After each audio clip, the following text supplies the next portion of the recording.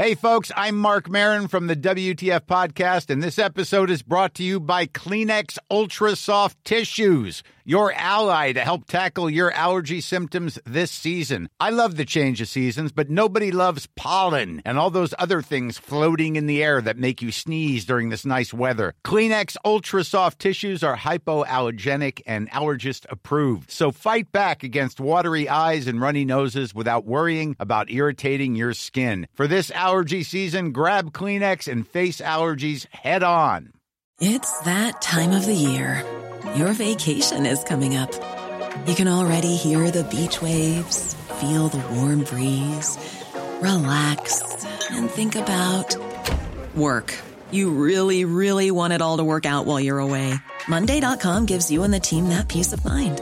When all work is on one platform and everyone's in sync, things just flow. Wherever you are, tap the banner to go to Monday.com.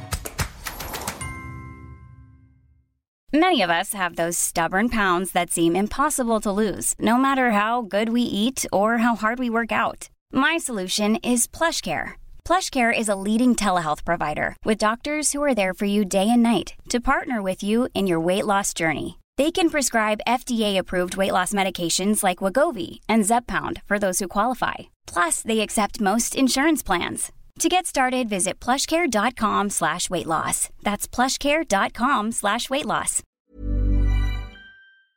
Looking for a way to make online learning a better option for your family? When it comes to virtual learning, experience matters. Tuition-free K-12 powered schools are ready to put over 20 years of experience to work for you, giving your child the personalized learning they deserve without disruptions. With a K-12 powered school, students gain the skills they need to be prepared for their next steps in life, building a better future for each one of us. K-12, education for anyone. Learn more at k12.com. What's that Five lyric? Like, what's their big? I don't know. I mean, everybody get up, sing it. No, I was thinking like, if you got the feeling, jump to the ceiling, five and make you feel. Oh yeah, right. yeah. That's the song we need right now. Didn't Five have Pioneers, man, ahead of Didn't their Five time. have a music video where one of the members just couldn't turn up, so they had like a cutout of him? That was good. I think it might have been Abs. I think that did happen. Yeah.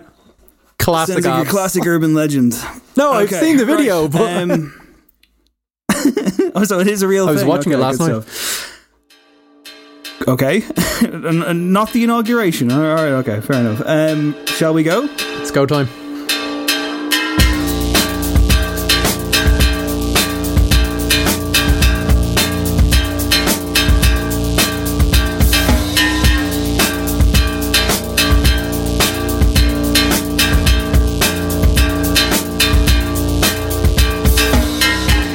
My name is Dave Hanratty and there will be no encore. Welcome to episode 253 of the No Encore Music Podcast on the Head Stuff Podcast Network.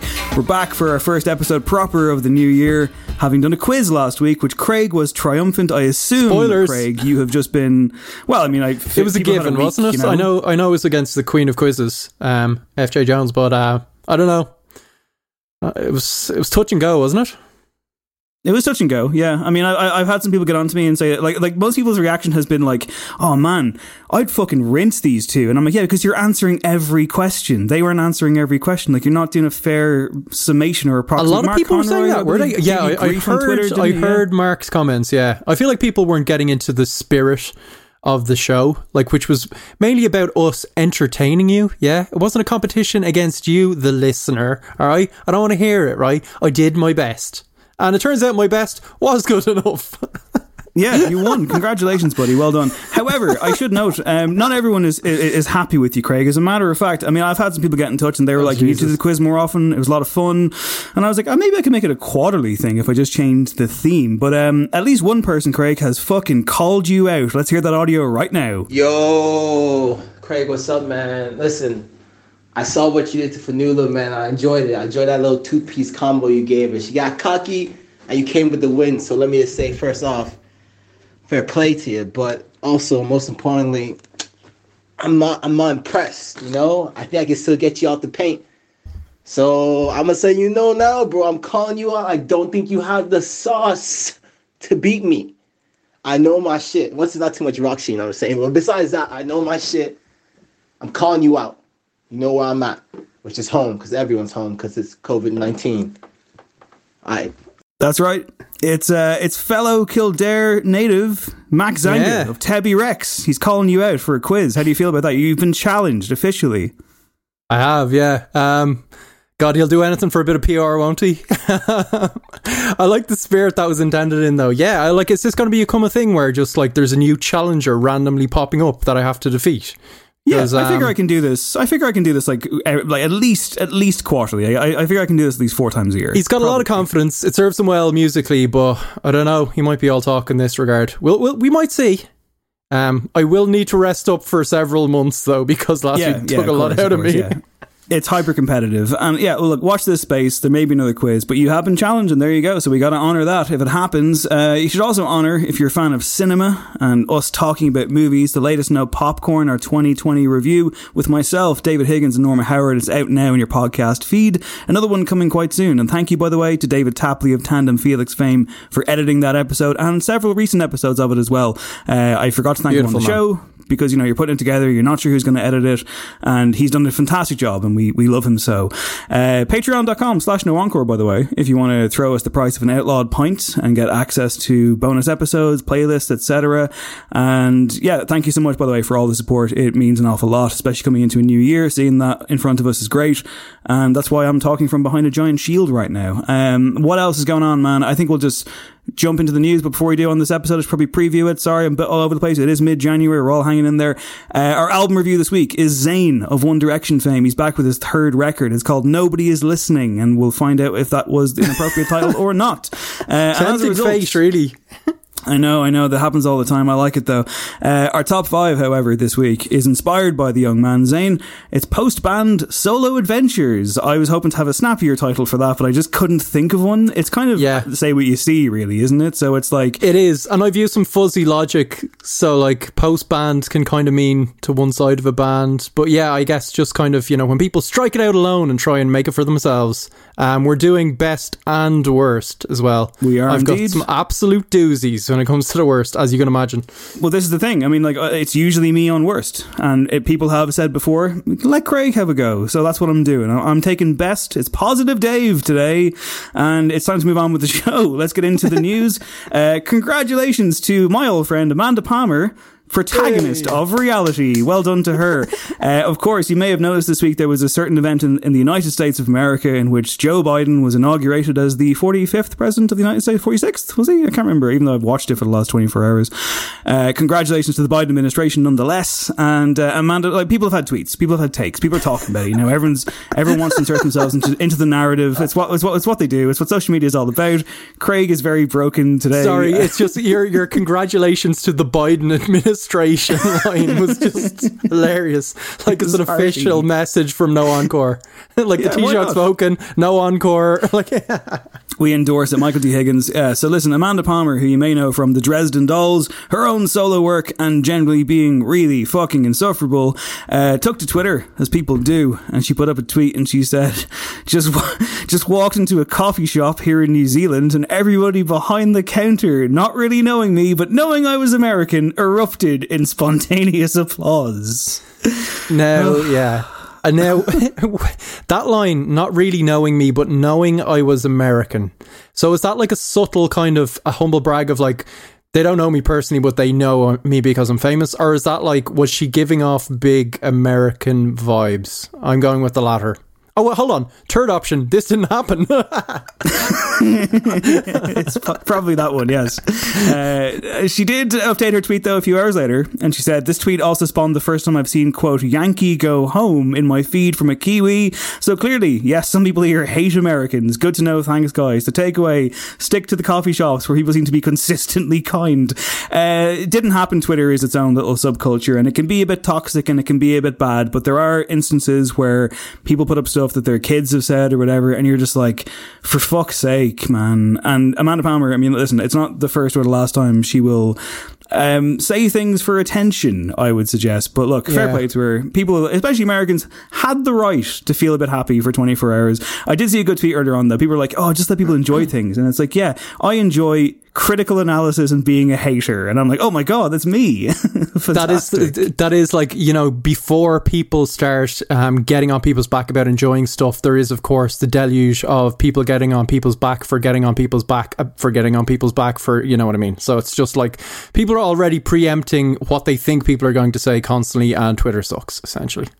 And on and Ariston. And in further throwback references, the bucket hat is back. Let's have some music from Joe Biden's inauguration. The only song that we need to hear, I think. Hi, I'm the lead singer from the New Radicals. The band ended over 20 years ago before our second single was even released. So when we heard that You Get What You Give was a Biden family anthem, we pledged if Joe won, we'd get together and play our little song, both in memory and in honor of our new president's patriot son, Beau, and also with the prayer of Joe being able to bring our country together again. Joe, Kamala, this one's for you. Wake up, kids, we got the dreamer's disease. Age 14, they got you down on your knees. So polite, we're busy still saying please. When the night is falling, you cannot find the light. You feel your dreams are dying all the time. You got the music in you. Don't let go. You got the music in you. What that's left, this world is gonna move. Don't give up. You got a reason. Are we playing this entire song? Because I'm for it. It's a good minute of it. There we go. No, we're not playing the entire song, Craig. That's the New Radicals. That's You Get What You Give, a 1998 hit. That was Greg Alexander there, who would go on to write for the likes of Ronan Keating and several others, I believe. He's a man who's kind of walked away from the music industry, but came back for this special occasion. Now, it should be noted, Greg Alexander mentions it there. He mentions Joe Biden's late son, Beau Biden, who passed away in 2015 following a battle with cancer. And I believe this song was the family's kind of rallying cry. So it has a poignancy to it, which is great. And it's a cool little curio to see them come back for one night only. Even if they did leave out the line about, you know, going after bankers and healthcare and the FDA and Marilyn Manson and Courtney Love and Hanson. Yeah, that wasn't included because it was time to sanitize it. Kind vibes only, Dave. Did you tune in? Did you see Garth Brooks, J-Lo, Lady Gaga and all the others? I saw a bit of Garth, the G-Man. Not G-Money, that's David Guetta, of course, as listeners of the show will know.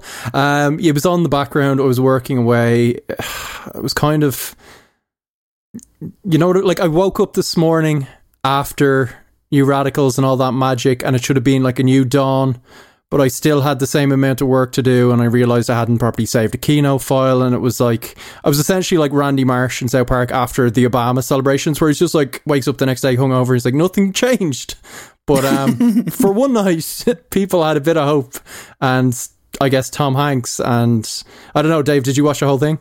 I watched some of it. It'd be weird, by the way, if like your leak slip life was changed overnight by the president of the United States coming into power.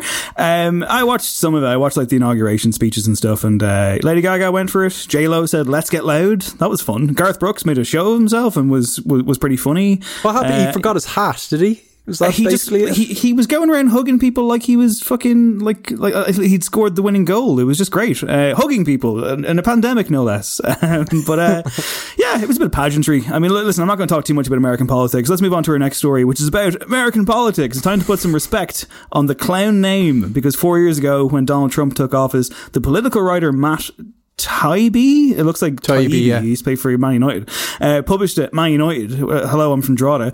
Published a book about the first Trump campaign called "Insane Clown President," which is a great title. Let's be honest. Just works, yeah. It just works. Just rolls off the tongue. Now, it wasn't the first time that someone has invoked the spectre of the long-running Detroit rap duo Insane Clown Posse. There was an article in The Atlantic, a pretty good website actually, published an opinion piece this week called "What to Do with Trumpus," which compared Donald Trump to Insane Clown Posse and their fans. And Violent J of the act is not pleased.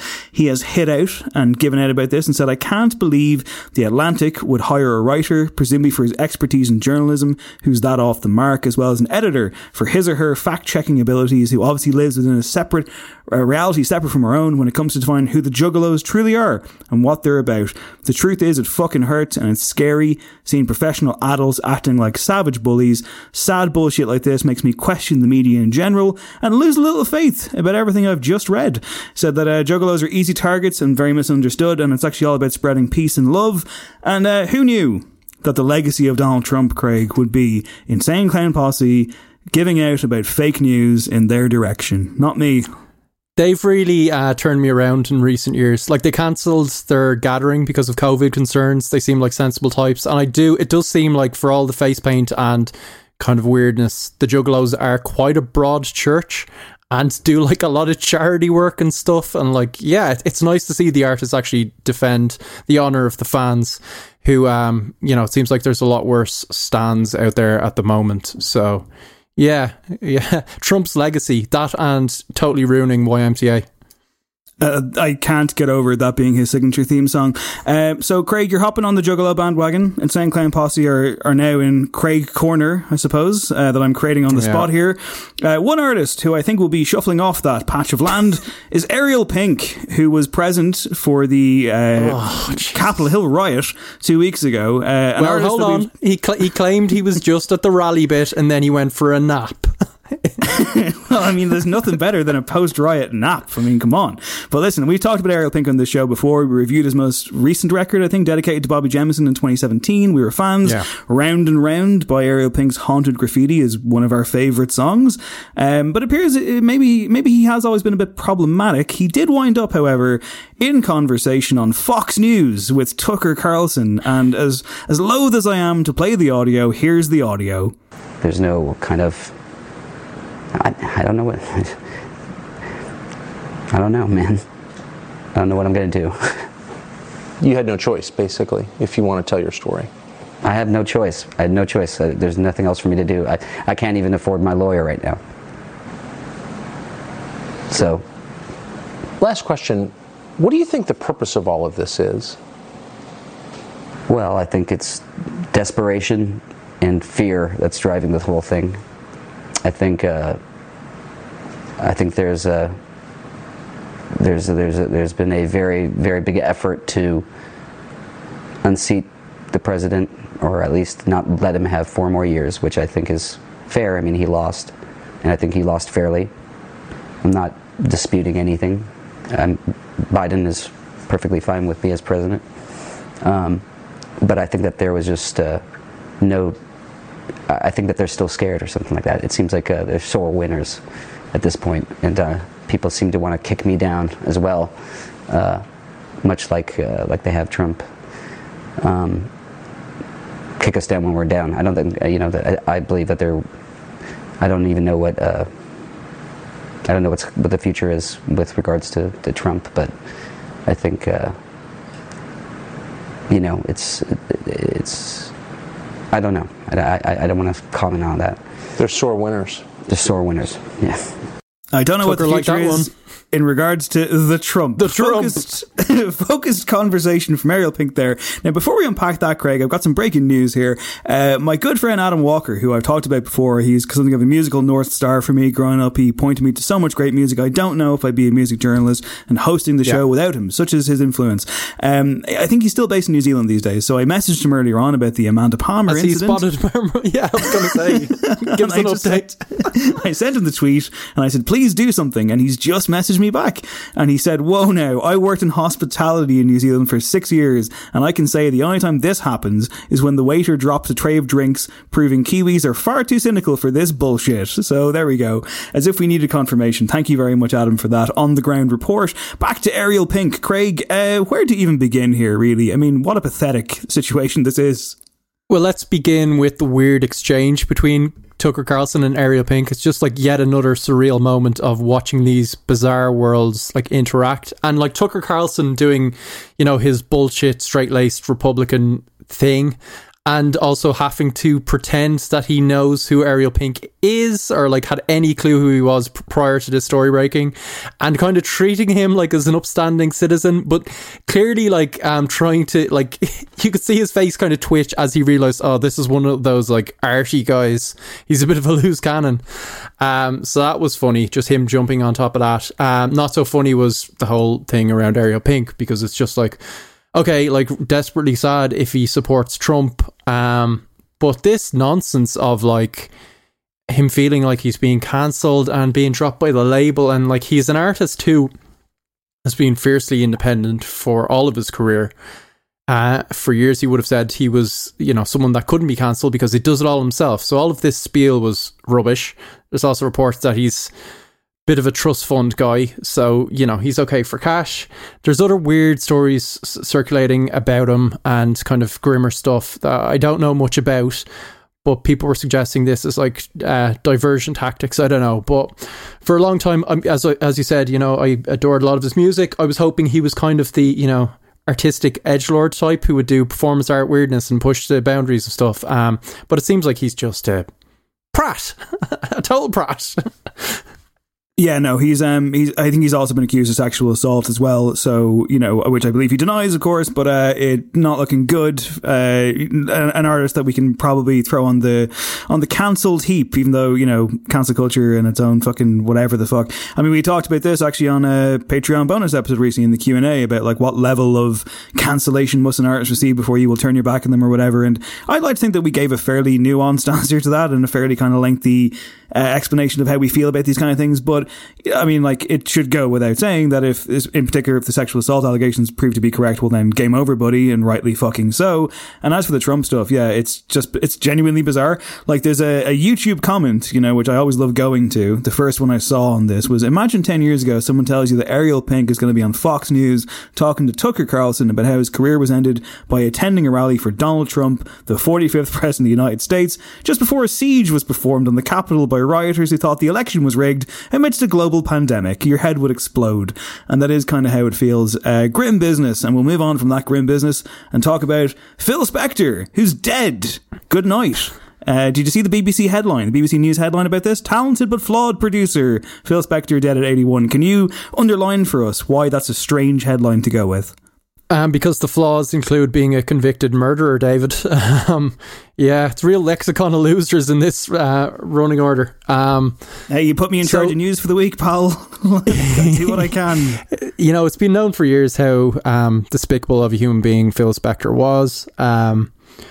Just very abusive for decades. Liable to be carrying a gun in studio at all times. Infamously threatened Leonard Cohen when he worked on his album by pointing a gun at Leonard and saying, I love you, Leonard. And Leonard Cohen just went, I hope so, Phil. But yeah, culminated in 2003 with the murder of an actress that he just like bumped into, I think, that night. She'd gone back to his house, and his kind of MO seemed to be like when someone wanted to leave, they would be threatened with a gun. So Lana Clarkson was sadly his victim, and he's been in prison for the guts of a decade now. I think the interesting thing around this story is just, as you said, like how the media have been handling it, because like he's such a huge influence on pop music, the Wall of Sound thing, just kind of changed production styles, so many iconic songs and all of that. Can we divorce it from this monstrous human being? So it's weird seeing these kind of obituaries / tributes / not really float in.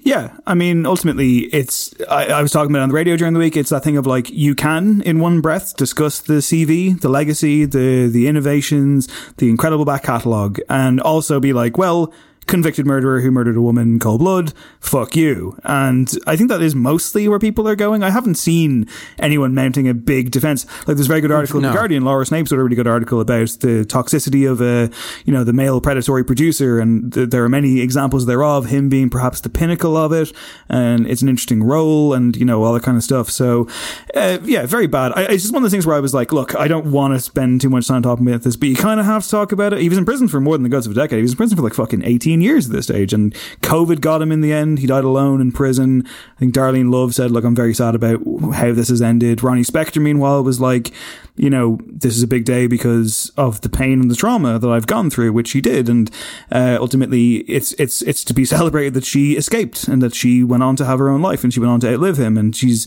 a figure in music who deserves more respect, I would suggest. And hopefully, coming out the back of this, that's kind of what's happening. People are kind of lionizing her, and there's a galvanizing force around her, as there should be.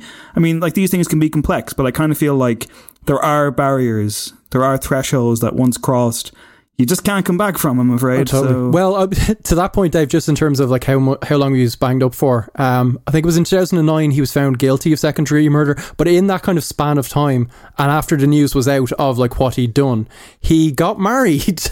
He like found a younger woman, and like I was just digging around and just like some articles about her just being like, oh, he's a changed man and feels great, as she like kind of potters around his big mansion. So yeah, I wonder how she did in the will. Interesting, but yeah, great to see his victims, a lot of his victims outlive him. The Ronnie Spector stuff was horrible, such a talented artist, and doubly horrible that like she becomes known as Ronnie Spector, and that is the name, and again, it's further misogyny and stuff, and she can't escape that kind of shadow. But yeah, just a horrible story all around. Also rotting in the dirt, Glastonbury, which has cancelled its festival for 2021. As of today's recording, Emily and Michael Ewis issued a statement saying, in spite of our efforts to move heaven and earth, it has become clear that we simply will not be able to make the festival happen this year. We are so sorry to let you all down. The event will not be rescheduled for this year. How's that Primavera ticket looking for you now, Craigo? I still am optimistic that it will happen sometime this decade. This decade it seems reasonable, perhaps. Yeah, going by Primavera organisers over the past year, I imagine what we'll get is an email within the next few weeks saying that it's been moved to September, and then an email in about June saying that it will no longer take place. So, well, I mean, listen, mate, like fucking our own health minister Stephen Donnelly said today that all adults can expect to be vaccinated by September, and I spoke to a healthcare professional today, and they said no, that won't happen because this whole thing has been terribly managed and it's not moving at the speed that it should be moving. They're behind, there's problems with getting the vaccines, etc. These things change by the day. I mean, we had Richard Chambers on this show last month and we talked about how there was cause for hope, and there is cause for hope, there remains cause for hope for sure, and it looked like maybe, we'll find ourselves in Marley Park in July seeing Kendrick Lamar at Longitude, but now of course the way things have changed. I mean, like, you've got the new variants, you've got like excess horror on a daily basis in terms of the numbers that you're seeing, and you can't escape that. You have to reckon with those things. You have to appreciate that it's just not really the time for a 210,000 person festival in the UK. And what it means for Irish festivals, I mean, I was saying that Glastonbury is kind of a beacon, it could very well be the first domino to fall, but who knows? I mean, I want to be optimistic. I want to believe that maybe come September, come whatever, we will find ourselves back at gigs, but I just don't see major things happening. But like I say, there is cause for optimism. I don't want to fucking make anybody feel miserable. It's tricky though. I really hope that you get to go to Primavera. I'd love it. I mean, you might have to quarantine for a long time, but I guess it'd be worth it. Yeah, maybe if it like turns into a month-long thing either side, maybe not. I don't know. It was landing the same weekend, the initial dates, as a wedding I was going to go to in Austria. You love a wedding. Well, I do love. I love a stag. Unfortunately, there's usually weddings attached. I wonder, will that go ahead as well? They were both falling on the same weekend, so my only plans for 12 months were on the same weekend, and I presume both will move probably to the same weekend next year.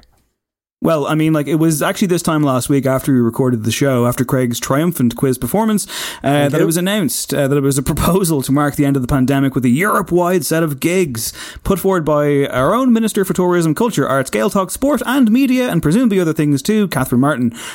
She met with other European Union culture and media ministers remotely last month and proposed that kind of a Live Aid type event with lots of concerts all over the world to mark the ending of the pandemic, whenever that is. I mean, it's nice to see those words written down, but I don't know when that is. I did find this funny. I found this funny that fucking Rent-A-Quote himself, Professor Luke O'Neill, who just pops up everywhere all the time, believes such an event would, quote, boost spirits. And I sent this article to Dahi, and Dahi sent back a quote, and it was like, big gig would be good, people agree. Which is like, yeah, for sure. Luke O'Neill, however, goes on to say, COVID failed to dampen spirits. Oh, Jesus. Luke O'Neill says, it's a bit like VE Day. We're all dying for something to look forward to. Oh my God. When it would be safe to do it. I know. No, it's outrageous. Like, what the fuck? This is the guy. I'm Eamon Dunphy now. This is the guy who, like, fucking was like, my favourite song at the moment is Monster by The Automatic. And this monster could be that damn pandemic. He goes on to say, because I guess people are calling him up all the time, you could make it a fundraiser to raise money for those who've suffered, etc. Would you like to see Johnny Burrell, White Jeans on, Bono, coming together, singing the songs? It's the pandemic. It's over. We won. Bono heckling the coronavirus from the stage, you know? We did it. We did it, Joe. You're the president of the United States. Do you know what? I really would. I really would. I'm being 100% genuine. And yeah, definitely Razor like top of the bill. Okay, let's do it. Let's make it happen. Not Van Morrison or Roger Daltrey then, no? Two men who've been sounding off this still week. Banging on about, Van's taking COVID to court, I believe. It's about time. It's about time someone did that. Can't play his gigs, his monotonous gigs. He's launching a legal challenge against the pandemic ban on live music. And I guess we'll see how that plays out. But it's just... like, Van, at this stage, you've made your money, just... take it easy, relax.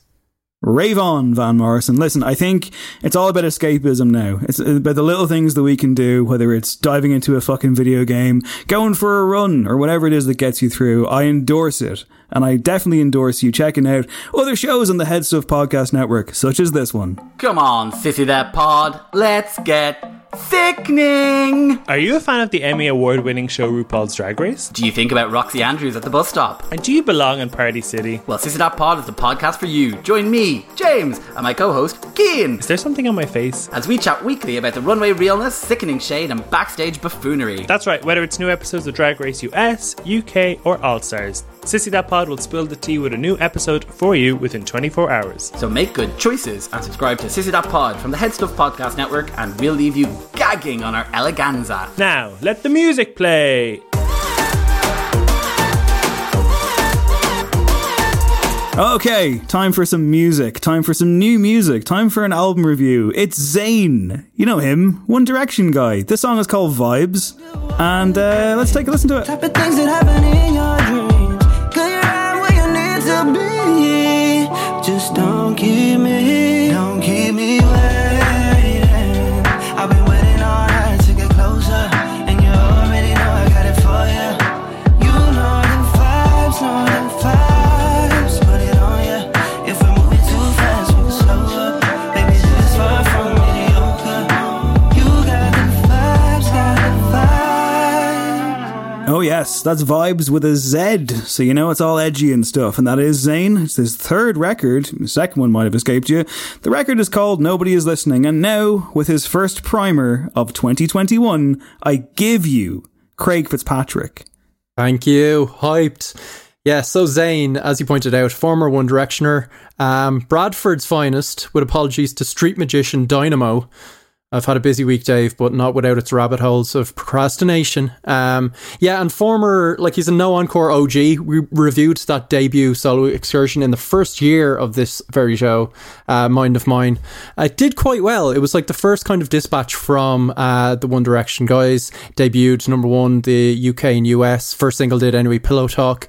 I think we found it somewhat wanting. So, it boasted plenty of kind of big name pop talent behind the scenes, but was lacking a bit on personality, true bops. He seemed a little unsure of himself. And I think our feeling was we can't wait to give him a second chance, and there's potential there. So the second album arrived in 2018 and we did not give him said second chance. I think we ran the rule over the single, Sour Diesel, and kind of left well enough alone. But Icarus Falls did okay kind of critically, I think. It was a bit more ambitious. It did not do so well in the charts. Icarus Falls, as well as the title, it's just Icarus is such basic ass mythology, really, isn't it? It's just but I don't know, maybe that's what. Yes, go ahead. If I may hijack this sacred segment for just a second, I'll just note that, first of all, it was 29 songs long or thereabouts, but even worse than that, man, I think it came out on the 18th of December, and we talked about this before, and I don't want to be the guy who tells a musician what to do, but if anyone is listening to this who is a musician and you're going to put out music, I have to give you the strongest possible advice. please don't release an album on the 18th of December. People aren't interested. And it's true of major artists as well. And I'm sure it finds its audience. I'm sure it finds its fan base and people are happy. But like, fuck me. It's like people are closing up shop. Nobody wants to know. December, especially late December. Christ, no. So I've never even bothered listening to it, man. Yeah, and I think like since then he's kept up this like anti-PR marketing or doing anything to push his work vibe. Like even with this new album, he's done very few interviews, if any. He like did like an Instagram live thing where he was just listening to tracks and like smoking in the middle of the night. He's had a lot going on. So he's a new father. So lots to talk about there, I guess. He did a track for the Aladdin soundtrack. And the single Better arrived last September. Kind of came and went to my mind. He said this is like his most personal release to date. And yeah, he's in kind of like steady relationship, new father. There should be plenty to talk about. The danger is he'll do a Justin Bieber and we get a Changes thing where it's just like, I love my wife. I'd always thought like he seemed like too much of a deep thinker for one of those kind of records. Not so sure now, really, mate. You know, what does he really want to do and how well can he do it still remains the question. So Dave, I ask you, is this the real Zayn? A person we've never met, so that's an unfair question, but more pertinently, is it really good pop music? I mean, it feels like the real Zayn if we take him at his word, and it seems like, sure. I mean, yeah, 3 albums in, you know, especially like 3 albums in 5 years, you want to be fucking hitting your stride, don't you? You want to be figuring it out narratively. It's boring. Like, it's not very compelling, is it? I mean, it's not bad, but like, okay, let's start with the opening track. It's a track called Calamity. And it's just Stormzy, right? It's just like, I'm Stormzy now for this one, I suppose, because he's doing a rap. And at first I was like, who's this guy he's got in? Oh, it's him. He's doing the spoken word. That's what he sounds like when he's not singing. Okay, cool. And it's not bad. It's actually the most interesting thing on here, but it's just a Stormzy song, right down to the piano and the vocal cadence. It's just Stormzy. And like, don't get me wrong, Stormzy fucking rules. But dude, find your lane, right? Do your own thing, especially 3 albums in. And it has no real kind of bearing over the rest of the record. It's a record that's drenched in production, you know, kind of flourishes and nuances, I suppose. Sounds great. I think there's a song called Sweat, which I've enjoyed a bit, but it's just very derivative. And it's also that thing of like, I like sex. It's like, cool, good stuff, man. I'm glad that you're having sex with a supermodel. You're in your 20s. You're smoking drugs. Good stuff. You're a rock star. Good man. Good on you.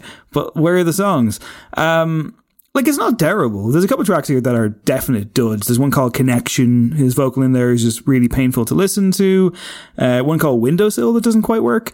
It ends kind of nicely, but it's just very, like, came and went. And in a week in which the Shame album came out, which, you know, won't even save it for other listening now. Shame, British kind of punk band who I didn't really get into. I never really bothered with their first album. They were just dolloped in with the likes of Fontaines and Murder Capital and Idols. And I was like, yeah, I'll get to them someday, much like I got to Idols on their last album, you know. And I was listening to the Shame album and I was like, this fucking rules. This is great. Yeah. I love this. And then going back to the Zayn album, I was like, well, I guess I gotta go back to that fucking Zayn album. And I mean, like, that's even me being a bit harsh. I think as a personality, he remains interesting and elusive in some ways, and I'm happy for him to be out there, especially in terms of representation and the whole post-boy band thing in which he felt he was overlooked, I suppose, and it's cool to see him carving out his corner of the world. I do believe him when he says it's the most personal thing he's done to date. Seems like he has creative control. I applaud him for making a 36-minute record after making a fucking, or is it 41 minutes? I think it's short enough, but after making like that last kind of mega thing, and Mind of Mine was a long record as well, so it's like, cool, you've pared it down, you've clearly worked hard on it, but it just feels too often like he's tapping into trends and he never floats above it Icarus style. What do you think? You mentioned that kind of low-key intro and the low-key fade out. I didn't really like either. It also boasts the low-key entire middle section, and yeah, particularly on Calamity, that opener where he's doing the spoken word thing, which I guess is going for like, this is the unvarnished look at the mind of Zayn. It's like direct conversation. It's very British as well. Like there's BAFTA nods and stuff, which just made my eyes roll. But it's still somehow a bit bland. Like he sounded to me just in his delivery like he was like a reluctant footballer who's trying to remember his media training in a post-match interview. He didn't seem there. Maybe that's like him talking about like living with the cannabis. Maybe it's that detached thing. But overall, yeah, bless this dude because I'm rooting for him. He seems like a good bloke, does a lot of charity work. I agree with him that Craig, One Direction were terrible. Like you were really fucking... Listen, nothing here is a disgrace. It's like listenable. Definitely not. But my God, yeah, like life is too short. So I would say to the listener, don't really bother with this. Life is short and Zayn's doing what he loves here, I guess. So I'm happy for him, but... You know what? Fuck it. I'm going to call an audible. I fully agree with you. It's a 4 out of 10. Let's just move on. We totally could, yeah. Well, why bother spending another 10 minutes on? There's no point. Yeah, I agree. You can just file it under music that makes sex sound deeply unsexy. I would give it probably a 3 or 4 out of 10. Okay, I mentioned Shame there. Their album is called Drunk Tank Pink, I think. I keep getting the fucking name wrong, but I think I have it right there. And I really have enjoyed it. I've really enjoyed it this week. It's been gritty escapism, which might not sound great, but it feels very January in a good way. I'd highly encourage you to check it out instead of the Zayn album that we're not going to be listening to again. Craig made me a Jeff Rosenstock playlist when I waxed lyrical about Touche Amore on the end of your episodes, and I love it, Craig. Yeah. Thank you so much. I'm delighted. This is great. I'm delighted. Yeah, it's really fucking cool. It's been with me now for a few weeks. That's great. Yeah, like his influences, I knew that he was deeply in debt to stuff you love, and he's very kind of witty, and the lyrics are great, and just bags of hooks and like well-timed guitar explosions, cathartic as feck. I've actually been listening to it a lot as well. And yeah, Jeff's the man, so I'm delighted you enjoyed it. I've also been listening to Wolf Parade again because I'll Believe in Anything, which is one of my favourite songs of all time, popped up in a film I was watching, and I had the DiCaprio in Once Upon a Time in Hollywood reaction. I was like, what? That song? I've never heard it in a film before, and I went mental. It's astonishing. It's just so good. I think myself and yourself had a big Metallica binge last Thursday night as well, when on Twitter and people half were of talking Irish about Twitter. Metallica. Yeah, it was great. I enjoyed that for 2 hours. Latter day Metallica as well. Halo on Fire, still your number one? It is great, but... definitely the kind of last 2 minutes where that riff comes in. Just the outro for me is like top 5 Metallica moments of all time, I say. Also, Moth into a Flame is amazing as well. Moth into a Flame is a stormer, as we all know. Also been listening to a song Dahi sent me, Big Pig. The song is Feels Right. Came out in November and I missed it completely, and it's an absolute bop. And speaking of absolute bops, next Friday, Elaine May is returning with May Kay of Fight Like Apes fame, of The Galaxy fame, of Being May Kay fame. The song is called No Forever, and I've had it for a couple of weeks now. It's fucking incredible, and it genuinely made me forget about the pandemic for almost 6 minutes. I'm hoping to get a chat with the gals in, hopefully for next week, maybe. Super song group. rules. Song fucking rules. And it's going to be the first kind of announcement of Elaine's forthcoming debut album. Elaine has been, for me, like maybe the best kept Irish musical secret for so long now. I really hope this is a breakout year for her, because I can't think of an artist who would deserve that more. Has always been kind of just doing incredible things, and this song is such an announcement. It's such a statement, and it's so good. It's immediate in that kind of way. So look for that next Friday. What have you been listening to, Craig? I'm still on my jazz trip, so I've been trying to wade through the classics. The most recent has been Charles Mingus. Are you a fan, Dave? The album The Black Saints and The Sinner Lady. Fan's a big statement, I'm not going to put myself on the line here. That LP is brilliant. It's a really good entry record, I think, because it's just really accessible and listenable, and Mingus rules. I've been listening to that. In terms of current music, Dave, I suppose you want to know about that as well, right? I would like to, if that's possible, please. There's a new track from William Doyle of East India Youth fame, or kind of lowercase fame, but we were big fans of that project, and William Doyle's now just working under his own name. The new track is And Everything Changed, but I Feel Alright, and he's still got a real knack for subtle earworms, and the instrumentation is great. It's just high concept pop. It sounds very good. I think an album is following in March, so that's something to get hyped for sure. Okay, it's time for our top 5 this week. Craig, I teased it earlier on. Would you like to nail it down? Yeah, so this is looking at big acts that then saw one of their members fly the nest, go solo with mixed results. So Dave, you're looking at the best kind of post-band career moments, I guess, top 5 of those, and I'm going to look at the absolute disasters.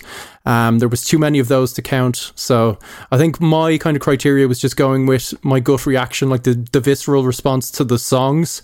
There was a lot of laughs to be had. Did you struggle with paring yours down to 5? How did you approach the best post-band solo endeavours? I struggled in as much as, like, we're going solo adventures here, so it's not formed a band. So, for example, like, you know, I mean, of course, if it was, we all know that Foo Fighters and Dave Grohl would be my number 1 pick for best because of just how incredible they are. A perfect band, really, you could say. But ultimately, it was acts who went solo by themselves, Zayn style, but in my case, with a bit more success. I did find it tough because, you know, you can get into the weeds on this one, right? And I kind of was like, no, I'm going to go with my gut here. And normally, like, when I put this together, I kind of like, I try and find like lots of little anecdotal stuff and lots of little tidbits and kind of whatever. I didn't do that this week, which is a nice way of saying I didn't do my research, but well, no, that's not really what it is. It would be a short segment. No, but it's just like, I just felt I really wanted to just kind of really go instinctively with all of this. And in terms of putting together the 5, in terms of what I'm going to say about them, etc., I'm going to speak from the heart, Craig, because I'm not usually in the best position here. I'm usually the guy who's tearing everyone down. I'm the antagonist, you know, and so this week I thought, why don't I just sit in front of the microphone, see what comes, and that's what we'll do. Does that sound good to you? Because it sounds pretty fucking good to me. Sounds like podcast magic, Dave. Okay, well, let's hit it then. So I'm on best. These are people who were in acts, left them acrimoniously or otherwise, went out on their own. And again, I'm not doing like necessarily like career overviews. I'm picking highlights for my kind of audio here. So let's kick it off with a bang at number 5 for me. Fuck all y'all. Goddamn, I'm glad y'all set it off. Used to be hard, now you just went and soft. First you was down with the AK.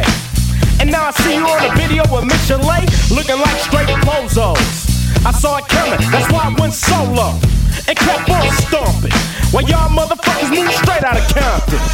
Living with the whites, one big house, and not another nigga in sight. I started off with too much cargo, dropped 4 niggas, now I'm making all the dough. White man just ruling. The niggas with attitudes, who you fooling? Y'all niggas just phony. I put that on my mama and my dead homies. Yellow boys on your team, so you're losing. Hey yo, Dre, stick to producing. Calling me owner, but you been a dick. Easy E saw your ass and went in it quick. You got jealous when I got my own company, but I'm a man and ain't nobody helping me. Trying to sound like American most. You can yell all day, but you don't come close. So that's a song by the name of No Vaseline by Ice Cube after he left NWA. Now listen, it's a song that is very aggressive, very edgy. It has lots of lyrics in there that are highly questionable, and you won't hear me repeating, but you gotta respect the man's perspective, where he was at the time, all that kind of stuff. And also, if you strip all that away for just a minute, I think you'll appreciate that it is a song that makes you fucking move, right? It is like an immediate banger. It's incredible. It came on in an office one day I worked in. I ran like the clappers to turn it off, and I left it on, and for one brief moment we were all like, this song fucking rules, even though it's really vile at times. This of course was his big riposte to NWA, feeling like he was being held back. He wasn't happy with anything that was going on in the act at the time, especially management concerns and so on, and his own star feeling kind of wasn't rising the way he wanted to. Straight Outta Compton, that film from a few years ago, which is good, not great. It feels like a bit of a TV movie. It has a couple of great moments though, and it was great to go to the cinema and hear those songs in a big screen, but also the scene in which the remaining members of NWA hear this song for the first time is wonderful. Paul Giamatti going crazy as their manager, and just all the lads being just like going from being awestruck by it, and then when one of them gets mentioned, they're like, oh, for fuck's sake. In that film, of course, Ice Cube is played by his real life son, O'Shea Jackson Jr., who I fucking love, by the way. He's a great actor, really charismatic and cool. And that was a great moment, especially because, again, you're in the cinema and that song just starts blaring for like 2 minutes and you're just like, this is outstanding. Like I say, if you scrutinize it, you can absolutely correctly take it to task for homophobia, for anti-Semitism, for misogyny. But I'm not a gangster rapper from the late 80s. I don't know what it was like. Ice Cube did, and I think he captured it quite violently, brilliantly. What do you think? Yeah, I mean, it was the original story of Adidon, so got to give it props. And for sure, when you hear it in the film, just like in the cinema, that bass rattling, it's such a powerful moment. And he had a great solo career before, obviously, the pinnacle of, his artistic life being Daddy Daycare, I guess. But that's not the film he's in. No, America's Most Wanted was... That's a different film altogether. I don't know. He's in a lot of those films.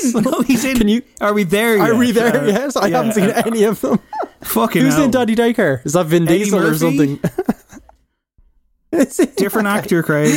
The debut album is very good. The Bomb Squad are on it, so the production's great. And then he had singles, It Was a Good Day was like 93, I think. Even at that stage, I felt like he was a bit of a separate generation. You'd got kind of Snoop coming through and Tupac and stuff. So he had a short enough career as a solo artist, but as good, if not better, musically than a lot of the NWA stuff. So I'll stand by it. Yeah, for a good shout. Yeah, I think it's more a case of it's such a huge statement, and I think it automatically made him a solo artist. It made him a definitive individual. It got him what he wanted, which was to break out from the group. It got him to be his own guy. And yes, granted, these days he's in mostly fairly crap comedies, but he's carved out a career and a life for himself. Seems like a fascinating individual, and I think ultimately, if you're going to break up, you break up like this. What have you got for me at number 5 on the worst, Craig? So some of these are going to be hard because there are musicians I adore. When I say some, actually, I probably just mean one, this one.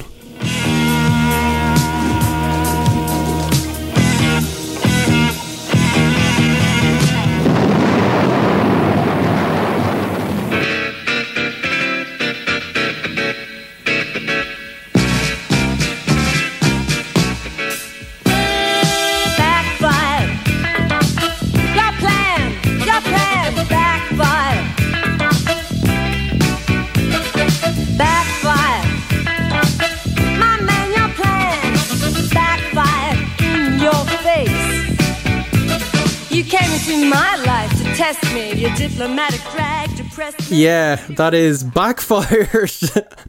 Testing fate again. Attempting fate. Debbie Harry there. Launching her solo career.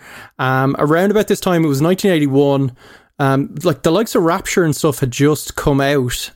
So Blondie were still a thing, but they were nearly creatively spent and they were done with the next album, The Hunter, pretty much. But she issued a press release that said her name was not Debbie Blondie or Debbie Harry, but rather Deborah Harry. And basically she wanted to separate herself from that character she was portraying in the band. And yeah, she didn't get off to a great start with this solo album. It was called Cuckoo.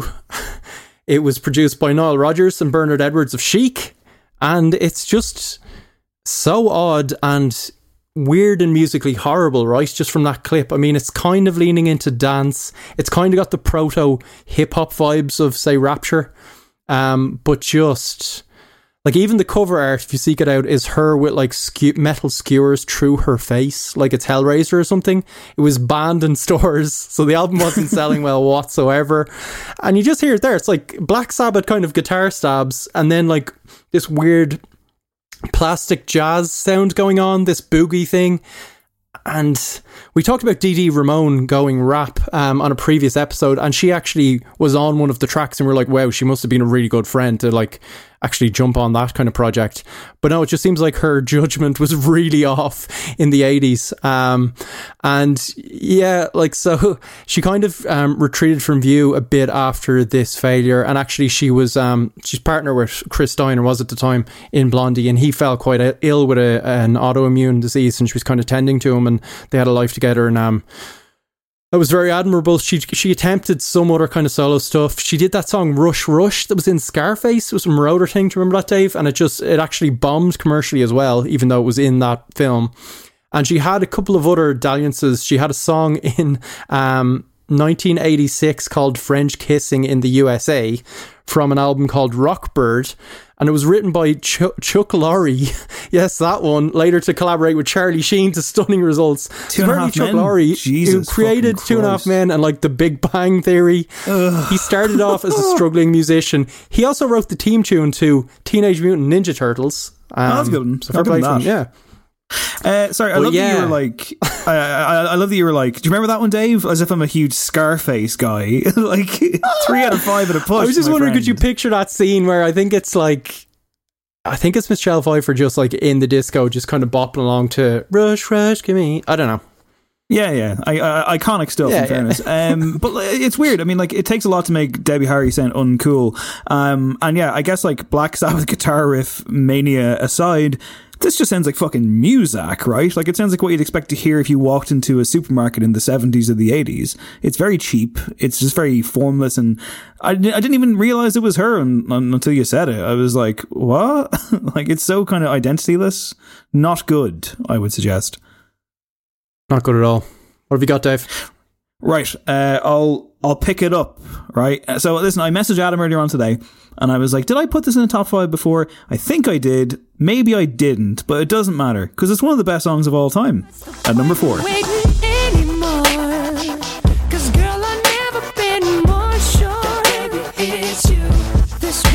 Represents my heart and everything that you've been waiting for. Just say I do. Because I can see us holding hands, walking on the beach, our toes in the sand. I can see us on the countryside, sitting on the grassland side by side. You could be my baby, when you make you my lady. Girl, you amaze me, ain't gotta do nothing crazy. See, all I want you to do is be my love. So don't give away my love. So don't give away my love. Yeah, it's a song in which I feel like the careers of T.I., Timbaland, and of course Justin Timberlake peaked. That's My Love from Future Sex Love Sounds. It's just a perfect pop song, right? Like a perfect song, 5 stars, 10 out of 10 every single time. It's astounding, and it's Justin Timberlake. It's after, you know, he'd broken out. I mean, I thought of it going with Cry Me a River as like more of an announcement track, although I think that was the second single from Justified in 2003.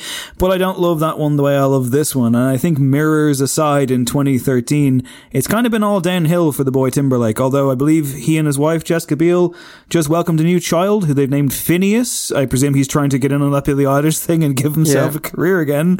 But like, congratulations to them. Very happy for We're doing them. a lot of personal well wishes here where it's just like lovely family though. The new section was a bit grim, so I'm just trying to fucking bring up the vibes, you know, positive vibes, Zayn style. What can you say about a song like My Love? It's astonishing. Timberlake post NSYNC, he seemed like the guy, right? He seemed like the one who would break out. He had the look, the ringlets, the Britney Spears relationship, the breakup, the gossip columns, etc. Can he do it by himself? The double denim, who could forget? Can he do it by himself? I would say, yeah, absolutely. Like, listen, Timberlake's good. He can be cringe and awful, but he can also be fucking amazing. And this was the peak, right? This was the height of it. This was the king of cool. Just like outrageously good songs. Everyone was obsessed with it. You walked into any club in the mid 2000s and Sexy Back was playing. And, you know, even though I was a bit hard won over when I got there, I was like, Jesus Christ, some of this stuff is amazing. My Love is fucking unbelievable. We want the best for the man. I don't know if he's going to get back to that. He was at the inauguration. I didn't stick around to see what he was doing. Obviously, Man of the Woods, his album from a couple of years ago, is a disgrace. He's an odd one, you know? I mean, like, NSYNC had their moments, but I think, you know, he managed to leave it behind. He managed to kind of transition out very, very well. He's had a fairly successful acting career. Like, you know, like he's bona fide, you might say, Craig. Yeah, I actually thought the ringlets might count against him, but he's done quite well for himself. And I do think he is, you know, he's an all-rounder. He's an amazing performer. He can turn his hand to kind of anything, but he does need that kind of like wise guiding force, I think. And obviously Timbaland's just all over this record in particular, was probably peak Timbaland, where he was right at the cutting edge, the biggest kind of pop producer in the world, hip hop producer, and giving most of his best beats and productions to Justin Timberlake. And yeah, this song in particular is just like, you know, we talked earlier about kind of wife guy pop being utter cringe. This makes an engagement sound like a mission to Mars or something. It was just so forward thinking at the time, but also catchy and massively successful. And it's rare that all of that comes together. And he was the dude doing it, a guy from, you know, a cringe guy from a boy band. So yeah, great show. Speaking of cringe, what have you got for me? All right, so this is a pop star who's forced into solodom when his mate decided to become a solo star. And you can kind of hear whose template he's using on this one. Take a listen. Till you want me like I want you, till you love me like I love you.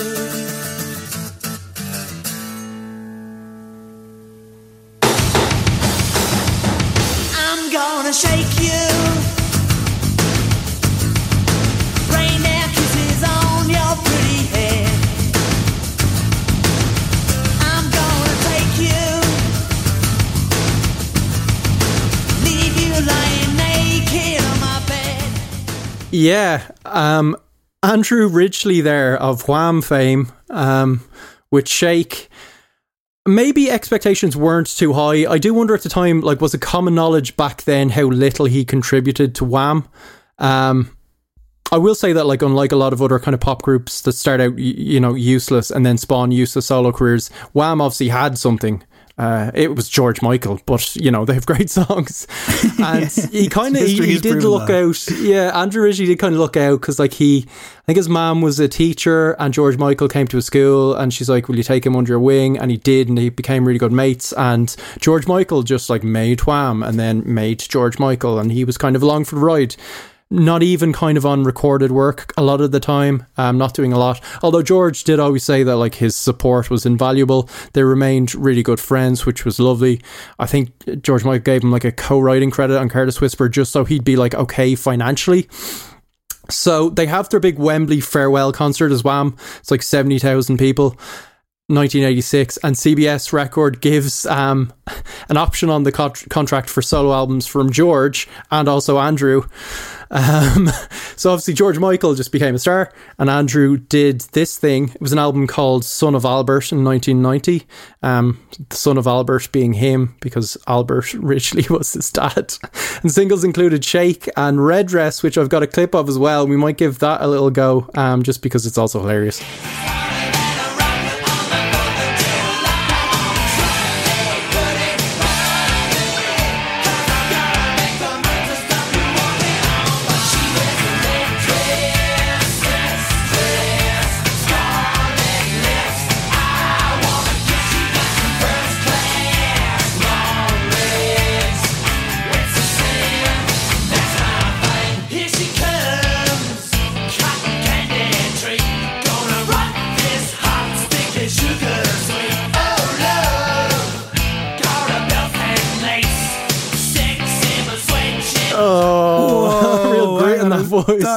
That is Motley Crue by way of ZZ Top. He's done it. It really is. Yeah, it really is. It was big in Australia, apparently. The only place. And by big, I mean like it got to number 30. It was clear he didn't really know what he was doing. He got like obviously a bunch of songwriters in. I think George helped him on the first song, which is kind of, or at least one of his kind of songwriting partners did, because it clearly is going for that Faith thing of just like minimal acoustic guitar and then into a bit of a bop, but it's just karaoke machine stuff.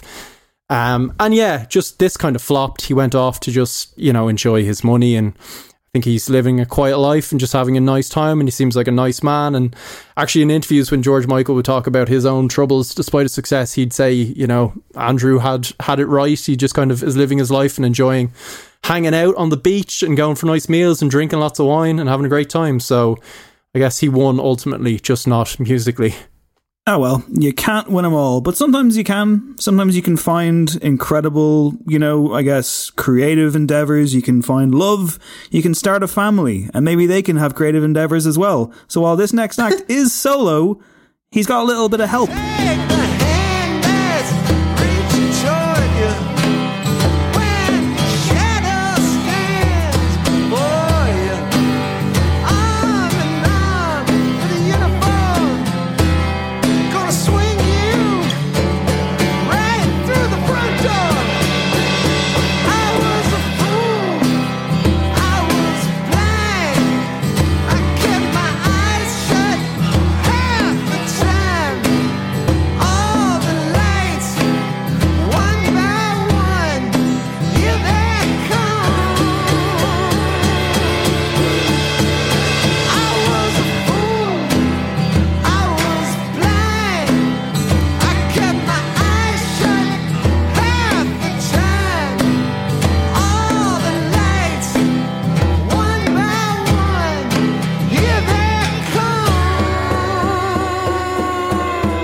is Hamilton Leithauser alongside his wife, his 2 daughters, and his 2 nieces as part of the NPR Tiny Desk performance that they put out last year, I believe on American Father's Day or thereabouts. That song is Here They Come, taken from The Loves of Your Life, his album from last year, which for me just gets better the more I hear it. And unfortunately, Hamilton Leithauser was a gig that was one of the kind of the first ones of like, oh, we didn't get to go. He had to cancel.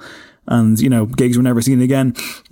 Previously, the frontman, the tall, domineering frontman of the Walkmen, the amazing band who have The Rat, which is one of my favourite songs of all time, just about scraping my top 10. If not in there, it's certainly on the edge of it.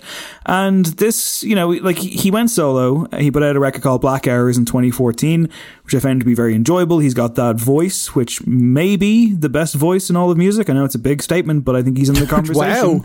It's a big statement, but he's in the conversation. Come on. Let me have it. A conversation. Wow. Not this conversation. I don't know if he's Aretha Clearly. Franklin, but... That's a Patreon exclusive discussion we can have. Aretha Franklin versus Hamilton Leithauser. And yeah, then eventually he teams up with Rostam, who himself had left Vampire Weekend to go solo and do his own thing. They have that amazing record, I Had a Dream That You Were Mine, in 2016. And then he comes back again with this one there last year. So, I mean, I guess, you know, kind of cheating here. He's someone who continues to work with people, including ex-members of the Walkmen, you know, like it's not like that was an acrimonious thing, but I think for an indie band like them, who were kind of always on the fringes, certainly hipster darlings, always pretty much consistently made great music, but I guess they hit that wall, you know, and it's like, where do you go from here? The dude goes solo, he becomes his kind of troubadour journeyman thing. And I think it really, really suits him. I think it works for his vocal style. I think it works for the stories he's telling. Hamilton Leithauser's songs to me feel like short stories. I had the pleasure of interviewing him. I think it's on a No Encore episode from a long time ago. Like when he played the Workmans, and like, he's a showman. You know, he feels like, and again, we don't have the No Encore updated bingo sheet just yet, but if we did, he feels like a character who could have popped up in The Roadhouse in Twin Peaks season 3. Like, he just has that kind of, I guess, otherworldliness to him. He seems kind of extraordinary in his way, but also incredibly relatable. It just works for me on such an intrinsic level, and I think his solo run could be as interesting, if not more so, than the Walkmen stuff. What do you think? That's a big call. I do love both. I love this song. It was in my top 20 tracks of the year. It's just such a great conceit for a song as well. Just this kind of like intervention being staged in a cinema, which is class. But yeah, he continues to just do fantastically. I think he's like just continuing the thread of really quality music that he left off with the Walkmen, and yeah, didn't kind of miss a beat when he made that step. Okay, well, I move into my number 3. I'm going to cheat as well slightly in this one, right? Because this is not totally post-band, because these guys are still going, but it's post-band being at all creative and post the main guys kind of speaking to each other, and it could have been the end. So this is delving into like classic rock. It's not just musically bankrupt, but it's politically awful. Sorry, is it extremely soulless? Is it? Go ahead. Is it Andrew Ridgeley again? Is that where we're going? It could well have been. No, it's someone worse. It's someone that likes Margaret Thatcher. Here you go. No sitting down on your butt. The world don't owe you. No sitting down in a rut. I want to show you. Don't waste your energy on making enemies. Just take a deep breath and work your way up. Less work. Be proud. Stand tall. Touch the clouds, man and woman, be free. Let's work, kill poverty.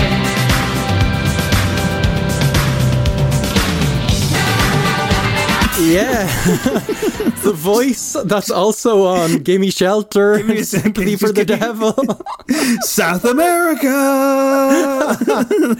Yeah, the very same era, of course. Mick Jagger going solo, showing what happens when Keith is not by his side. That's Let's Work. And yeah, so we all know that kind of Bowie collaboration, and it has its defenders as well when it cropped up. I'm one previously of them. On the show Dancing on the Streets. Day. You are one. Yeah, this though, this You know, I've got a bugbear for like weird capitalist pop songs. You've got like Rihanna's work, and I think Britney Spears had one where it's just like these anthems to like just try really hard all the time and get ahead. I think it starts. I believe that was called Work Bitch, Craig. I think that, Work Bitch. Yes, and of course then there's Work From Home, Fifth Harmony. We're ahead of the curve. Oh my god! I feel like it starts with Mick Jagger striking out alone.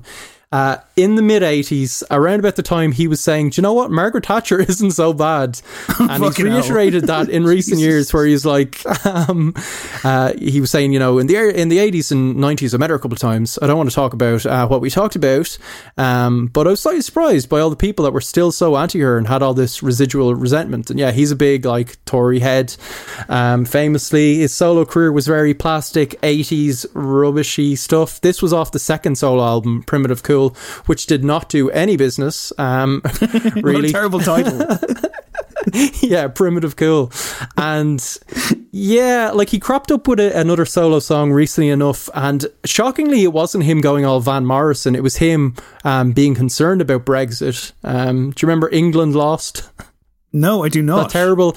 It used like football analogies to be like, oh, we're onto a loser here, lads. Little England isn't good, so it's like we lost the match. It was terrible lyrically, as this is, and yeah, it's just really, really bad. Shocking. Like Keith Richards was asked about it. He was asked. He's been surprisingly dismissive of Jagger's solo work, and he kind of said, he told the NME a couple of years ago, what did he have? 2 albums? They had something to do with his ego. He really had nothing to say for himself, and so it proved. Just great. And they stuck together in the long run and kept gigging and kept raking it in and kept working, which is the most important thing in life. Get out of bed in the morning. Even if you don't have a job, find one. Fucking hell. I was going to say that it's like shocking that like a millionaire rock star couldn't identify with the struggles of labouring miners and people who were fucked over by a horrible regime. Shocking enough. Wow, that was horrendous. Kind of has a bit of a Maxwell Silver Hammer vibe to it, though, that may find me going to listen to it after this podcast for journalistic purposes, I assure you. Now, for my number 2 this week in the best post-band solo adventures, it's nice when we kind of have these weeks where we get to, I guess, achieve some balance, and that's what I will do right now.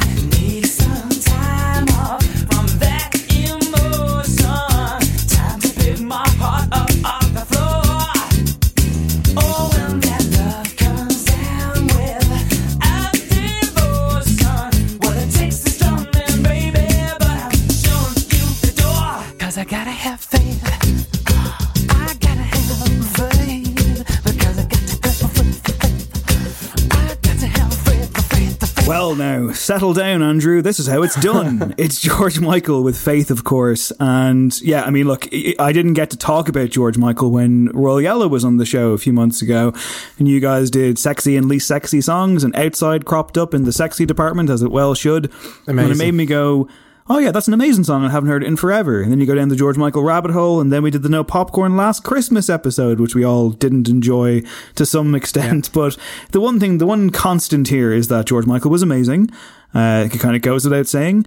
It's interesting because like you've already contrasted the whole Wham thing.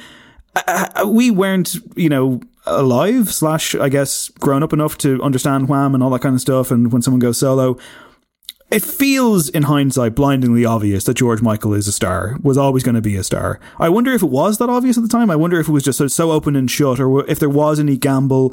Obviously, he was incredibly provocative and controversial because he was homosexual, like ridiculous shit, like tabloids couldn't handle it up until Outside and beyond. I mean, ridiculous, horrible stuff. But like, the guy, like, is and will always be a superstar. There's simply no question. He has that kind of DNA, that magic, that otherworldly alienness, and I just wonder if it was always that obvious. I mean, like he's not a flawless artist. He had his duds, but he remained this incredible figure, I thought. Yeah. A lot of Wham stuff was kind of lightweight, and that was like by design. Like he was very smart and trying to have fun with the whole pop medium. So that was the image they portrayed. But I guess when he starts his solo career, and I actually think this was a track on like the last Wham album, it was one of those weird crossover things, but it was billed as George Michael. Like when Careless Whisper comes out, I guess at that point everyone was like, okay, he's going to be just fine. And yeah, this song is one of my favorites. Freedom 90s, incredible. You mentioned Outside. There's an amazing, his Parkinson appearance around about that time is incredible after the controversy. He kind of sits down with Michael Parkinson for whatever the length of a show, and is just really open about being like, okay, I've been stitched up here. I'm not embarrassed. I'm able to laugh along with it. And like, there's still loads of that horrible kind of just all those attitudes of the time, and Parkinson's questions are a little weird and it all feels odd, except for George Michael, who is very modern and handles it with such grace and does a stripped down version of Outside, which is about that incident, where he totally owns it, one of the best pop songs of the 90s. And it's just like, Jesus, this guy is bulletproof, incredible. And yeah, he had to feature in this list, and I'm glad he does. It would have been absolutely irresponsible of me not to put him in. So yeah, an icon. Rest in peace, sir. You're up next. Yes. Back in the worst corner. Okay. Listen, you know, Jagger still elicits warm feelings for me, despite it all. Moves like Jagger. That's a very good thing. So his name still holds weight. But the mere mention of the name of this dude, however, he's desperately spent like decades trying to milk and destroy his iconic band. So it was odd that he ever tried to strike it out alone, but I guess his ego really is that big.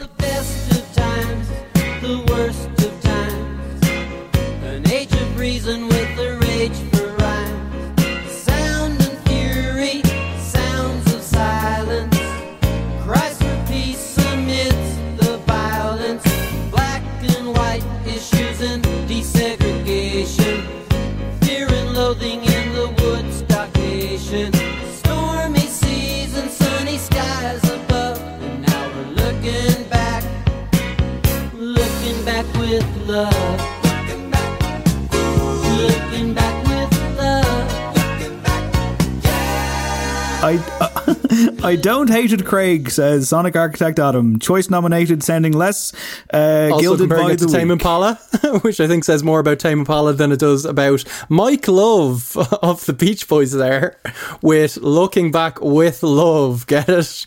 And he does not wear out that pun at all over the course of this album. It was 1981. It was a rough decade for the boys. Actually, do you know what? Mike Love returned to his solo career a few years ago with an album called Unleash the Love, the working title of which I found out was, quite brilliantly, Mike Love Not War, which is good. You didn't go with it though. Are you kidding me?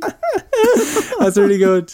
But this debut, yeah, it's at a time when, you know, Brian Wilson has kind of checked out, the proper genius of the Beach Boys, of course. He had a lot of struggles over the years, particularly in the 80s. This debut is Mike Love mainly doing covers in that like sun-kissed barbershop style. This is kind of like what the Beach Boys sound like to people that have never heard them and just think they're cheesy and cringe, just stripped of all the genius and, you know, the kind of heavenly harmonies and stuff. It's that caricature version, and it's absolutely horrible. And yeah, this kind of sank without a trace. Mike Love just, you know, he is the villain of the Beach Boys, I would say. So he's like the cousin. He was like the business savvy one, creatively kind of void of any decent ideas. He was the guy that made sure he got a writing credit on Good Vibrations just because he included the line, "She's giving me the excitations."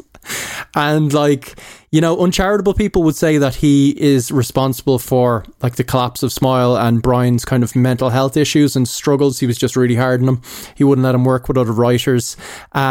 At best, you could say he didn't add a lot to the band. And since the kind of the main lineup broke up, he did a lot of kind of unpleasant stuff. There was a speech when they got into Rock and Roll Hall of Fame in the 80s where he was just arrogant as anything. He sued Brian, his own family, for more songwriting credits, which he didn't deserve later on. He has the name of the Beach Boys still, which he tours. They recently rocked up at a Trump fundraiser back in October. You might have seen the video footage of Don Jr. being like, "Oh, look, none of us are wearing masks, and it's the Beach Boys." It was not the Beach Boys. It was Mike Love and whoever he had roped in. I think John Stamos helps him out on drums sometimes. But yeah, all of the solo stuff, completely pathetic. And this is pretty much the worst of it. I'm giving him points for Michael Love Not War, though. Or I guess I'm taking them away because he didn't go with it. I mean, it is very impressive. Well, that sums him up, you know, squandering great creativity. Okay. Number one for me in the best post-band solo adventures. So I'm going to play you a clip, and it's not music. It's a speech before a song from a live show. And it'll set the context, it'll set the scene, and then we're going to have a bit of a conversation about this guy, I think. About a year ago, we invited a high school choir in Detroit, Michigan to do an interpretation of this next song. The song's called Everybody's Coming to My House. Thank you. And in my version, and that's the version you're going to hear, it kind of sounds like the singer is not sure how he feels about everybody coming over to his house. And you can sense, although he never says it in the song, you can sense that he's thinking, when are they going to leave? In contrast, their version, and this was kind of a profound thing for me, they didn't change a single lyric, they didn't change the melody, and yet their version has a completely different meaning. Their version seems to be about welcome, inviting everyone over, inclusion. I kind of liked their version better, and I didn't know how they did it. Unfortunately, I am what I am.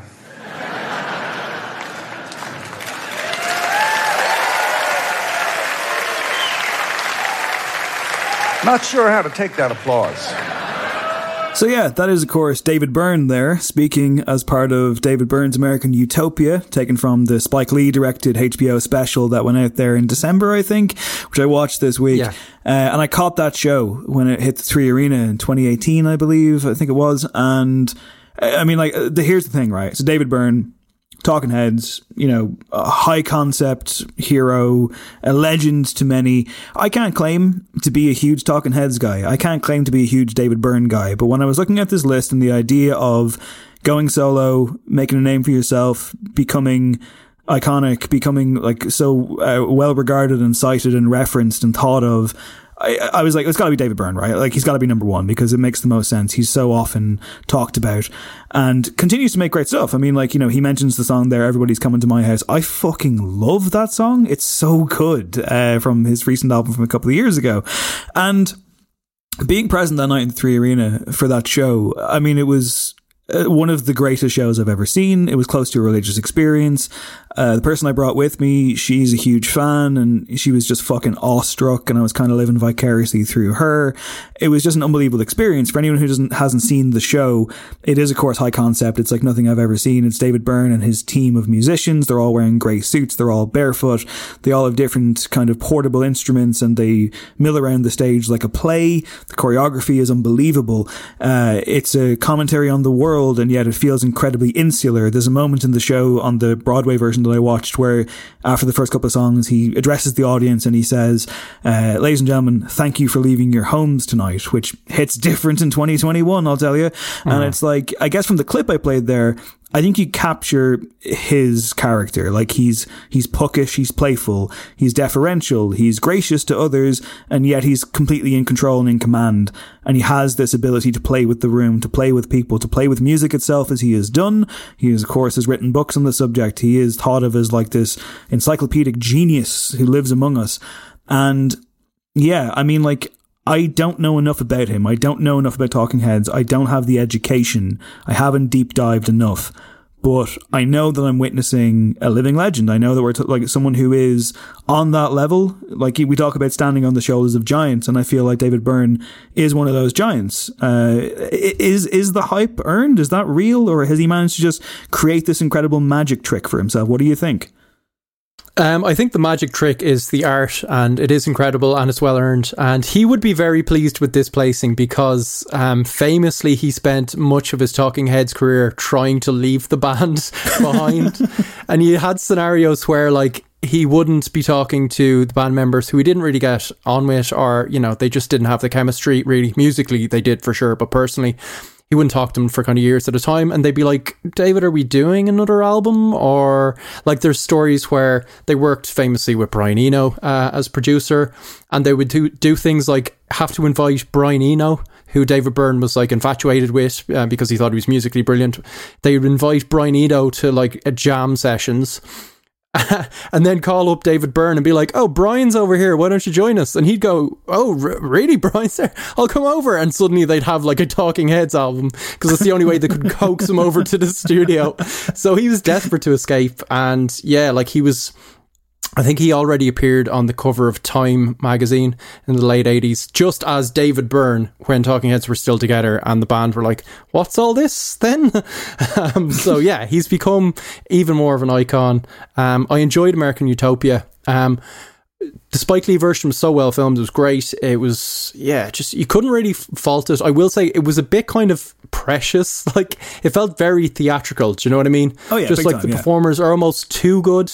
Like, I adore Stop Making Sense, where it just feels like so spontaneous. And I actually watched Stop Making Sense on New Year's Eve into New Year's Day, and that is something I'm going to be doing every year. It's such, like, everyone hates kind of New Year's Eve, but just watch Stop Making Sense. It's such a good way to usher in the new year. His last album was really, really good. We gave it great reviews on this very show, and I love his collaborations. He's done good stuff with St. Vincent, Brian Eno again. I think 2008 they released another album together, and there's an amazing song called Strange Overtones on that one. And yeah, he's, musically, artistically, he can do no wrong in my eyes. He's such a kind of unique character. He's out of step with much of the rest of the world, and that's what makes him brilliant. And he knows exactly who he is. And yeah, he's iconic. Yeah, I'll close by saying that, and I've said this before, but like, after that show, as it ended, an hour and a half or whatever of just like feeling like you were genuinely taken to another place in the world, or another place in the universe. And that does come through. I mean, like watching like, kind of concert footage on TV, there is that obvious disconnect, but I would recommend people track this down. Another famous David, I looked up to my left, and Dave Fanning, Irish broadcaster himself, hero to many, was standing next to me, and I couldn't help it. And I went, what did you think? A few beers deep that I was. And Dave Fanning, unusually succinct for him, said, good songs were good, crap songs were crap. I was just like, fuck me.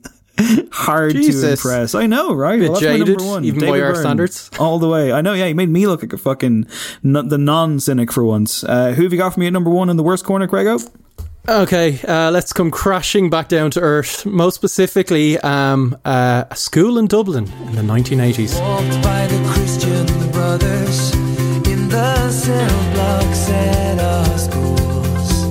Get a handprint on your skin from a club of jewels.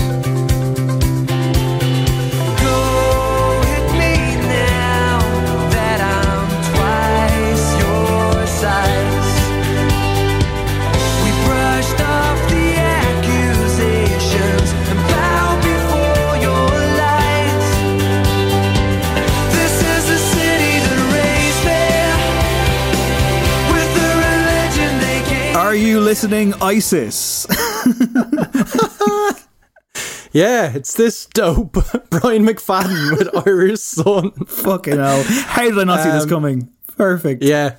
I've long maintained that no one does terrible pop music like Ireland does. It's a badge of honour. Like, I never enjoyed Westlife. And this guy agreed. He did a Zane where he's like, I am not feeling my band, so I'm going to break free and do something authentic. And he was taking some shots at his home country as he went. This was one of his first singles. I think it was the follow-up to Real to Me, which had a bit of success, but this did not. 2004, he worked with Guy Chambers. So what we have here is a lot of like songs that Robbie Williams rejected musically, I think, and then just really driving home that thing of like, yeah, Brian McFadden, he'll, speak his mind. And he was doing lots of interviews at the time where he'd be wearing like a Kurt Cobain t-shirt and he grew his hair long, and he's like, this is what, I'm really into rock and roll, as you can hear from that song.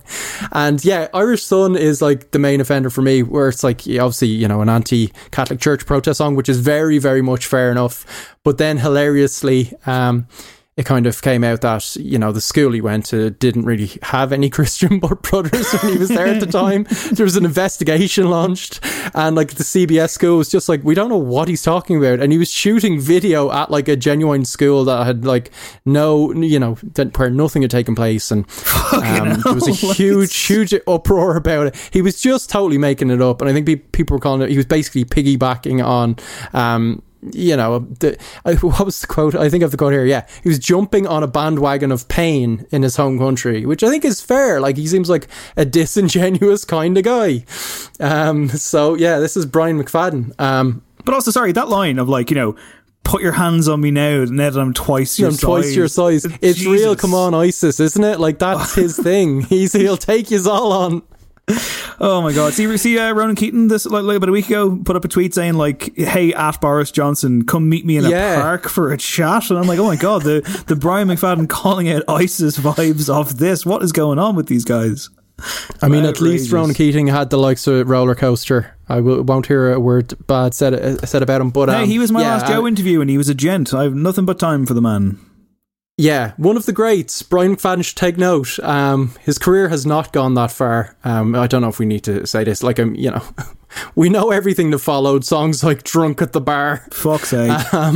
When he launched that alternative late toy show, do you remember that? Was it on TV3? Yeah. Who doesn't? Fondly, of course. And yeah, that's Brian McFadden. I think prior to the pandemic, he was touring Britain and Ireland with Keith Duffy as Boys Life, or something like that. So yeah, happy for them. Good stuff. I'll stick the boot in further and say, dreadful human being, one of the worst people this country has ever produced, and it's a terrible shame that we even know who he is. But hell of a way to end the list. And listen, I mean, in fairness, what other podcast is going to bring together David Byrne and Brian McFadden as it was meant to be? That's how it works. That's how we do. And producing the show for us this week is our wonderful Choice Music Prize nominated Sonic Architect, Adam Shanahan. You'll get us also on patreon.com/noencore if you'd like to support the show, throw us the price of a pint that you won't be buying, etc. In return, you'll get bonus episodes, you'll get playlists, and you'll get our undying love. There is stuff coming down the line soon. We're still working on other projects as best we can in the midst of all this mire. But most importantly, we just love hearing from you, and we love that you listen to our show. Quiz coming again probably soon in a few months, Craig. You can get prepping for that. For sure. We'll take them all on. But we're back to our regular rotation. So we're back next Friday with more fun and games. And I guess we'll see what goes down. So I don't know, man. I mean, like, it feels weird ending the show on Brian McFadden. Like, I feel genuinely kind of conflicted and strained. Like, it's kind of set me off kilter for the evening. I don't know what to do now. It kind of goes back to like the joy of the Biden evening, and then me waking up the next day in the cold light of day and being like, fuck. I think, that transition is the same, isn't it? The kind of ecstasy of Burns' genius and then Brian McFadden. Fuck. Okay, well, thank you for bringing that mood to us and to the listeners and to everybody. Stay safe out there, everybody. My name is David William Hanratty. This has been No Encore. There will be no encore, and we're back next week. This podcast is part of the Head Stuff Podcast Network.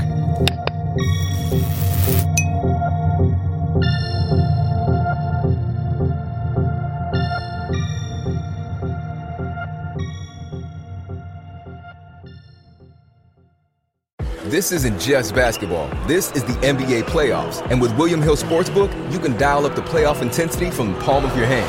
Just download the William Hill mobile app, and your first bet of up to $500 is risk-free using promo code RadioRF. New users only. Must be 21 years or older and present in Virginia to bet. Paid and free bets. Terms and conditions apply. Gambling problem? Call, text, or chat our confidential and toll-free helpline at 1-888-532-3500. William Hill Sportsbook. Proud partner of the NBA. Let's make it interesting. Normally, being a little extra can be a bit much. But when it comes to healthcare, it pays to be extra. And United Healthcare makes it easy with Health Protector Guard fixed indemnity insurance plans. Underwritten by Golden Rule Insurance Company, they supplement your primary plan, helping you manage out-of-pocket costs without the usual requirements and restrictions like deductibles and enrollment periods. So when it comes to covering your medical bills, you can feel good about being a little extra. Visit uh1.com to find the Health Protector Guard plan for you. Hey, it's Danny Pellegrino from Everything Iconic. Ready to upgrade your style game without blowing your budget? Check out Quince. They've got all the good stuff, shirts and polos, activewear, and fine leather goods, all at 50 to 80% less than other high-end brands. And the best part? They're all about safe, ethical, and responsible manufacturing. Get that luxury vibe without the luxury price tag. Hit up quince.com/upgrade for free shipping and 365-day returns on your next order. That's quince.com/upgrade.